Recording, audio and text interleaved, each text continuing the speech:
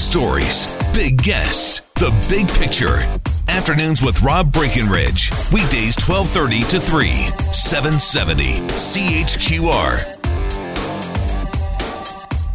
Look, the idea of a national pharmacare program is, maybe that's a conversation Canadians need to have. Is that something we expect our healthcare system to provide? Right? We live under this notion that we don't force Canadians to go out of pocket for healthcare. Well, unless you need prescription drugs, then you're on your own. Or more or less on your own. Or maybe you got a good plan at work, maybe you don't. And what? Maybe we don't need the government getting involved in this.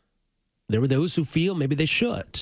That access to medicine is no different than access to health care. But here's the thing. The Liberals aren't actually delivering a national pharmacare program, or at least not now. Right? So, the idea of here's something maybe we'll run on in the next election to try to talk about this as though it's in the budget is pretty ridiculous. So, but that's what you got the federal finance minister, Bill Morneau, they're talking about today. So they're going to have a committee study the idea. Isn't that typical Ottawa business? Speaking at Ottawa News Conference today, here's the finance minister. Workforce challenges have changed over the last 20 years. That work's been done on this, but it's dynamic, meaning that more people find themselves in a position where they might not have care through their employer at points of time during their career. The cost of pharmaceuticals has changed dramatically over the last 20 years. Okay, so what are you going to do about it, right? I mean, this is just, we're talking about this weird hypothetical that might be included in the government's plans at some point in the future. Although, as others have pointed out, Liberals have been talking about pharmacare going back to Jean Chrétien's time as Prime Minister. So I think there's enough folks out there who say, look, you're not going to fool me again. You guys just bring this up, I guess, when it's a convenient distraction. So, yeah, look, if you want to do it, it's going to cost a whole lot of money. Now, the NDP are probably going to be pushing this in the next federal election, but I suppose at least they'll be honest in admitting that, yeah, we're going to need a lot of dough to pay for this, so we'll raise a bunch of taxes. I don't know what the Liberals plan to do, but I guess they'd rather us talk about this hypothetical instead of what's in the budget or not in the budget. It's a pretty thin document, as Andrew Coyne says. There's really not a lot here. As I mentioned at the outset, though, a lot of talk today, not about the budget, but about this mess that the Trudeau government has created around this India trip and the mess that they continue to add to even though the Prime Minister is back home. Now, this came up yesterday in question period. The opposition leader, Conservative leader Andrew Scheer, asking a very pointed and logical question of the Prime Minister. Mr. Speaker, will the Prime Minister tell the House whether or not anyone in his office arranged, organized, or participated in the media briefing provided to reporters that included the allegation that the government of India was somehow involved in his embarrassing blunder in India? Right, Honourable Prime Minister.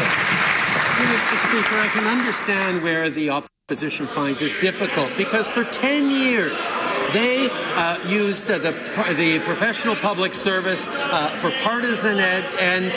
They torqued the public service every possible way they could, and they do not understand that our professional, non-partisan public service does high-quality work, and when one of our top diplomats and security officials says something to Canadians, it's because they know it to be true. Okay, so it's that last sentence, that's what matters. The rest is just kind of typical partisan barbs being thrown back and forth in the House of Commons. But if a senior civil servant says something, it's because he knows it to be true. Now, we've since become aware that the person at the center of all of this is Daniel Jean, who's Canada's Deputy Foreign Minister. So this is apparently the senior security source, who, as Terry Clavin describes it in Maclean, showed up in the news media out of nowhere last week with a preposterous conspiracy theory to explain why a former Khalistani terror group member, convicted would-be assassin and Liberal Party fixture Jaspal Atwal was showing up in India on Trudeau Gala guest lists. So for the Prime Minister to say in the House of Commons, if somebody like that says something, it's because he knows it to be true, that would seem to be, wouldn't it, an endorsement of this theory from the Prime Minister himself.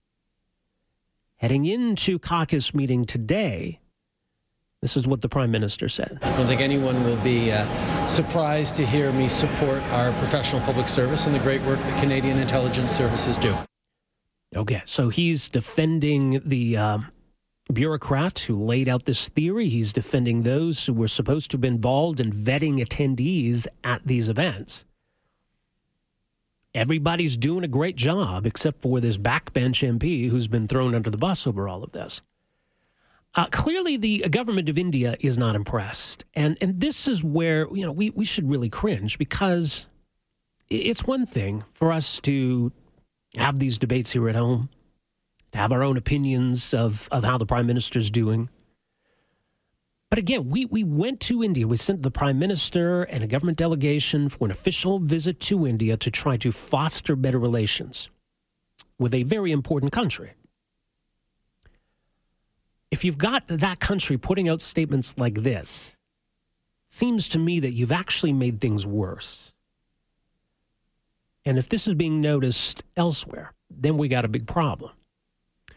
So, the official Ministry of External Affairs, the government of India, released a statement today.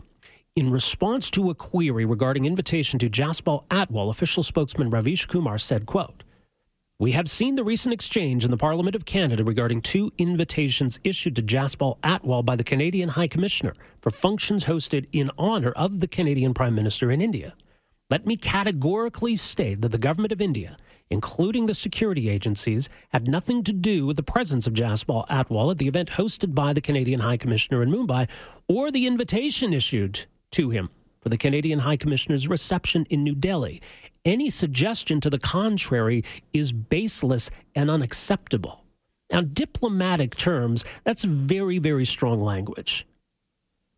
And that's a pretty strong rebuke of this silly theory that the government of Canada has not only floated, but doubled down on, and the Prime Minister himself having endorsed. How could this get any worse, you might have asked a few days ago? Well, this is how. This is how. This ridiculous passing of the buck where nobody wants to accept any responsibility, certainly not the Prime Minister or any of his top officials. It's somebody else's fault. And in this case, we're pointing a finger of blame at the very country just a week ago we were trying to foster better relations with. What on earth was the point? We would have been much further ahead if the Prime Minister had simply stayed home last week. So instead, we've got all of the expense of sending all of these people to India, and we've actually made the situation worse. So congratulations, guys. And again, even to accept this conspiracy theory, that there are rogue elements in the Indian government that don't like the fact that in Canada, some of these Sikh separatists and extremists seem to get free rein. So we don't like the Canadian government because they tolerate this, so let's embarrass the Canadian government. We'll kind of look the other way and let this Jaspal Atwal into the country. Well, then that's it. That has nothing at all to do with whether this guy was invited to any of these receptions. It'd be like if you were having a big party at your house and your wife was in charge of the guest list and somehow she overlooked the fact that a prostitute was on the guest list. If you invite the prostitute up to your bedroom, that's on you. It's not your wife's fault for her coming to the party. It's your fault for inviting her upstairs. So the fact that this would-be assassin was invited to these official Canadian events is the fault of those who invited him, not those who may or may not have allowed him to come into the country. Much more to get to in the program today. It is time now for Great Ideas, brought to you by Park2Go Value Valet. No need to search for an empty parking spot with door-to-door drop-and-go valet service. Reserve and save at park2go.ca. Afternoons with Rob Breckenridge, starting at 12:30 on News Talk 770 Calgary.